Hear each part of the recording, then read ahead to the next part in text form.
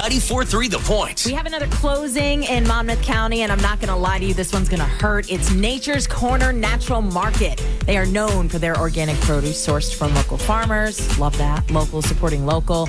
They also have organic natural groceries, milk, dairy, meats. Well, they only have 2 locations.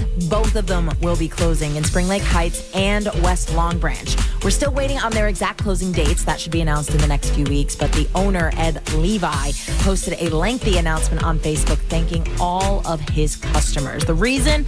Well, it was between COVID and the hiring crisis and inflation and competition from big box stores. I'm personally kind of panicking.